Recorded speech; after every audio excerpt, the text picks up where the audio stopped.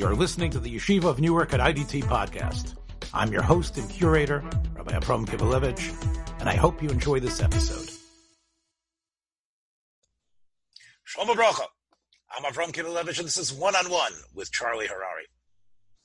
You'll probably be listening to this after Shavuos B'Tammuz, but we're here in the dog day afternoon of Shavuos B'Tammuz, in somewhat almost the most difficult time when the heat is getting to you, when the hunger is getting to you. And I don't know, Charlie, you're going to probably call me a heretic here, but recently I happened to have seen one of the most highest grossing film of all time, the film that's seen by more people in the world, The Avengers Endgame, which I watched it over a period, I think about 6 or 7 nights. It's about a 3-hour thing. And I'm an old superhero fan myself growing up. And I heard a message at the end of the film. It was a very surprisingly moving film. I'm not going to give it a thumbs up for B'nai Torah necessarily, but there's very little objectionable things, I think, if you do go into popular entertainment. There might be more objectionable things when you think about what Jordan was cursing in The Last Dance than in this one. But anyway, be that as it may, the point is, it is a tremendous message, and people, I think, still remember it. Here's a little bit of a snippet of Tony Stark's last speech. Tony says, everybody wants a happy ending, but it doesn't always roll that way. Maybe this time. I'm hoping, if we play this back, he gave up his life in the movie. I hope families are reunited. I hope we get back in something like a normal version of the planet has been restored, if there ever was such a thing. God, what a world. The epic forces of dark and light have come to play. And that's the reality his child is going to have to find a way to grow up in. The only thing that we can try to do is hope we survive. Everything's going to work out exactly the way it's supposed to. So I was listening to this and I was saying, wow, I wonder how many people, not in the Jewish world, but in the world of COVID-19, are playing back that message as well and saying, boy, the world is changing. What are we going back to? What is the world that we're going to step into? Things are going to work out the way they should, whether it's the election or lawsuits, camp, no camp, opening. But clearly, we're thinking about the world changing. And I thought, Charlie, as we're here in the 3 weeks, and people maybe can listen to this post in 3 weeks, maybe it's also a time for us to start reflecting in that way as well about not only the world post-COVID, but what is it that we need to work on in terms of our vision of that world? So, what's your take? Yeah, I think as Jews, I think one of the core aspects of who we are, the ethic of being a Jew, is to always be thinking of the future, to always be thinking of what the world is going to be like. That's, I always think about what it must have been like to say things like Es Tzemach David or Uvnei Yerushalayim in some shtetl or in the middle of a pogrom. The idea that, we've been tasked with sitting at a Yom Kippur and saying, saying tefillas that the whole world is V'yeda kol pol ki ata pa'alto, which is the most incredible vision at periods of our time where we were being sort of shipped off to slaughters by the Romans. It's an incredible ask made by the King of the world to his people. That's how we've always been driven. I don't know if we get there. I don't know if we're being honest with ourselves if we do it. I don't know if when someone says that they're thinking about the Chorban Beis Hamikdash, if they're just thinking about the Chorban and they don't want any more gullus, and what we really want to do is just end the pain versus vision the future. But I think that's what we should be doing. That should be a part of our daily diet. It's not a Rosh Hashanah Yom Kippur thing. And it never applies more than 3 weeks. This is the differentiator between those that go through 3 weeks with the I can't wait for it to be over, when is Nachamu mentality, versus those that go through weeks and going, wait, I have 3 weeks now where I may be a little more uncomfortable, but I'm being focused on the prize. I would say, Charlie, that in normal years, especially the way the cultural summer occurs, this byproduct of a agrarian time in our history where everybody's out and free and running around, and right in the middle of right in the middle of the summer, you get the 3 weeks. And you're right. What happens is that there's this sensibility of, I don't really like this period.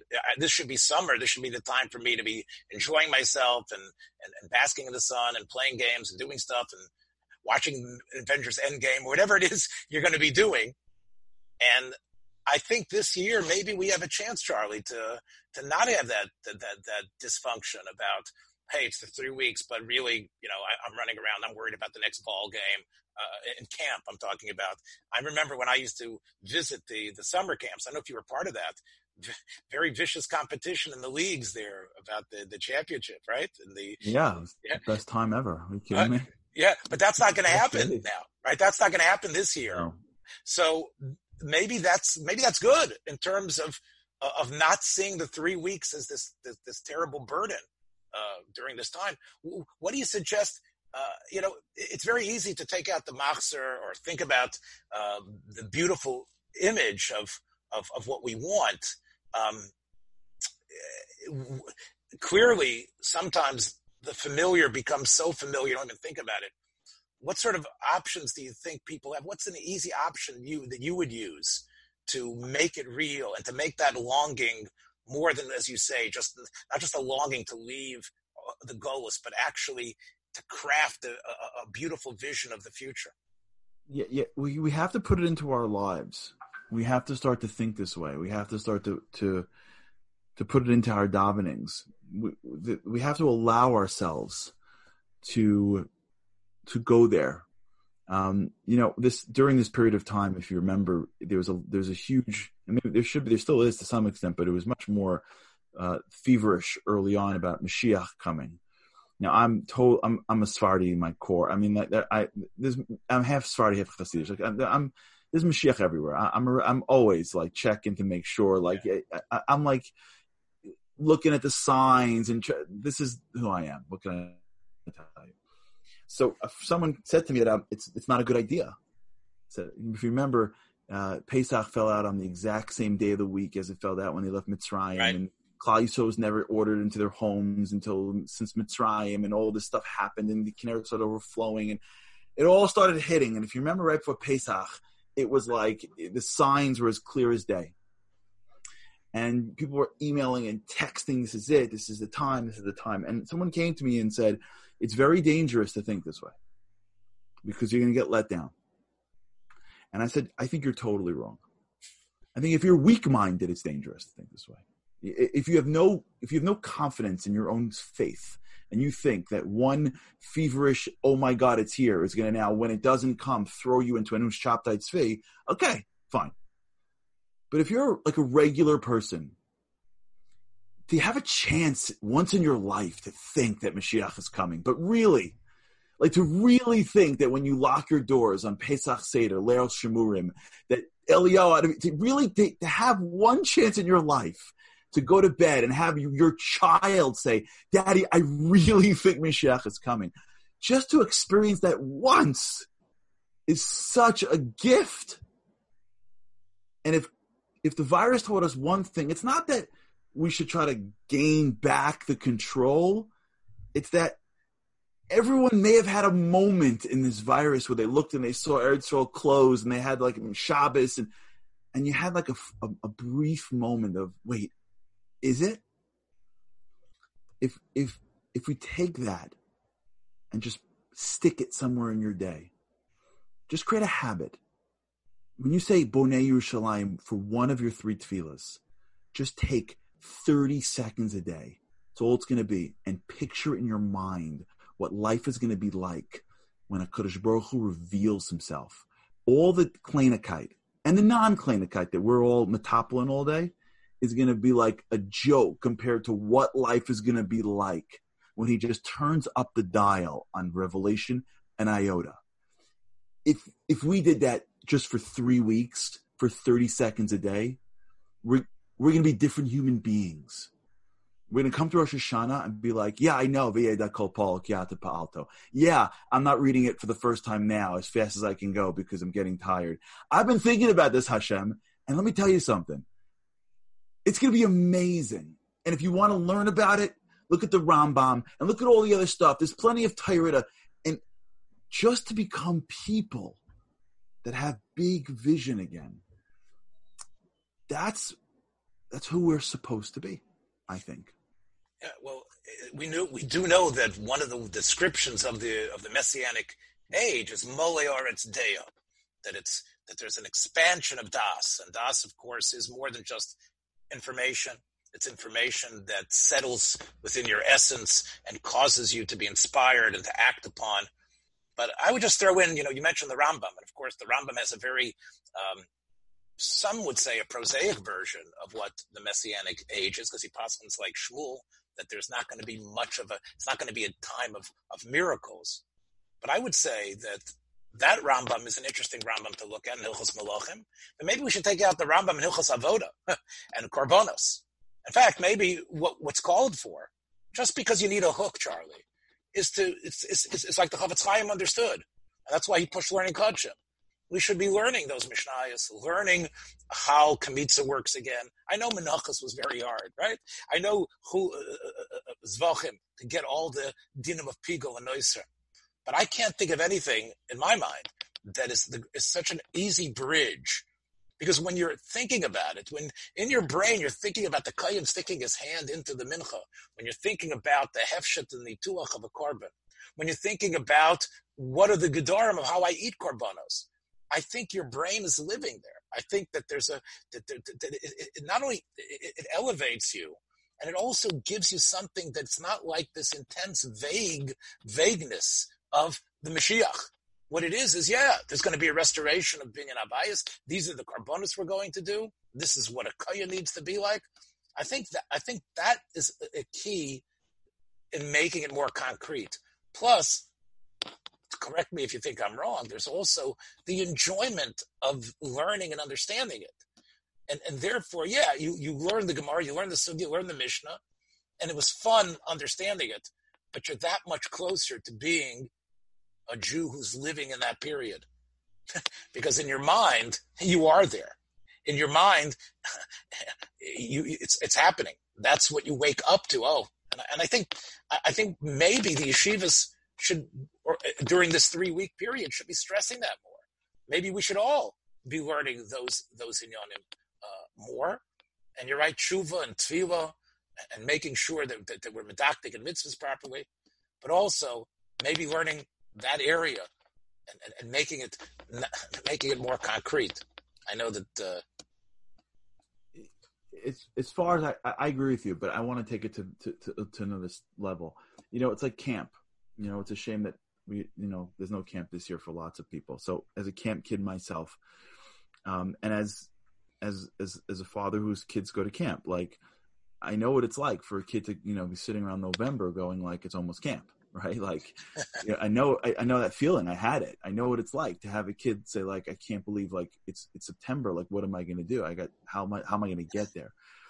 But if you interview each kid, they have different reasons. One of my kids want camp because of the group. One of my kids want camp because of the ball. There are kids that love camp because of the drama and production. Like everyone has some part of camp that they look forward to. I agree with you, and the Koyach HaDimyon is very powerful, and there's lots of Torah, and especially in the world of I think in the world of the Arizal and others, that when you use your mind, you actually can in some way be somewhere not where you are. There's a concept like that in Avoda. But whatever it's going to take, I think as long as we're in this sugya is where we should go. For some people it is getting into the sugya of Korbanos. For some people that may just not work. The Rambam, if I remember correctly, the Rambam, in going through Hilchos Melachim, speaks about Mashiach and speaks about some incredible stuff.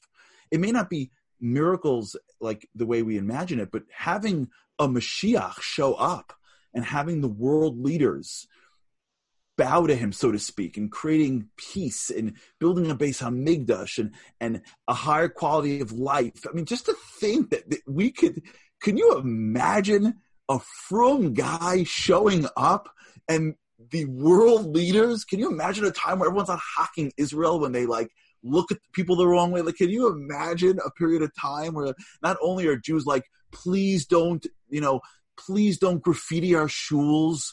Oh, they didn't hurt us for like 6 years. Can you imagine a time where like a frum guy, can you just look at that?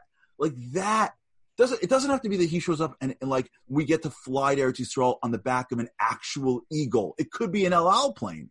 But the whole possibility is so incredible that if you don't even know the details of a korban, and you're not even holding in Kemitza, just the fact that you can be alive when the whole world, I mean, like, there's a football player that said that he loves Jewish wisdom. I don't know if you've seen this, and his video went viral. Like a football player knows about Judy. Like we settle for so little. We're just so happy when like someone that like plays a professional sport says the word Shabbos. It's like, whoa, like we've made it, that like they know us and they're not killing us and like we could live and my home is big enough. Like it just, we're settling. We're supposed to be going, Hashem, are you kidding me? Where's world peace? Where is Mashiach? If you can just get to that space. And the reason we don't, it becomes even more fanatical when we don't do it. It becomes even more impossible. It almost becomes like, oh, stop it. Put your head back on the place. Versus, wait, no, I'm not saying do this for 8 hours a day. I'm saying take a moment when you say Bonei Yerushalayim and picture you're alive during that period of time. And if you do it every day, and whether for some people you're right, start learning and use your kayach and your love of Avos Torah to get sucked into the korbanos and be in the Beis Hamikdash. I remember when I was with my kids, what we did one year, which was one of the most powerful things that we did pre-Yom Kippur, and I recommend this to everybody. There's a guy, I forgot his name. I think his last name is Friedman.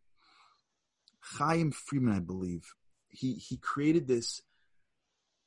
He created this video. It's like an hour long. Have you seen this? Like an hour long. It's like a virtual 3D Beis Hamikdash video where you're literally in the Beis Hamikdash, room by room.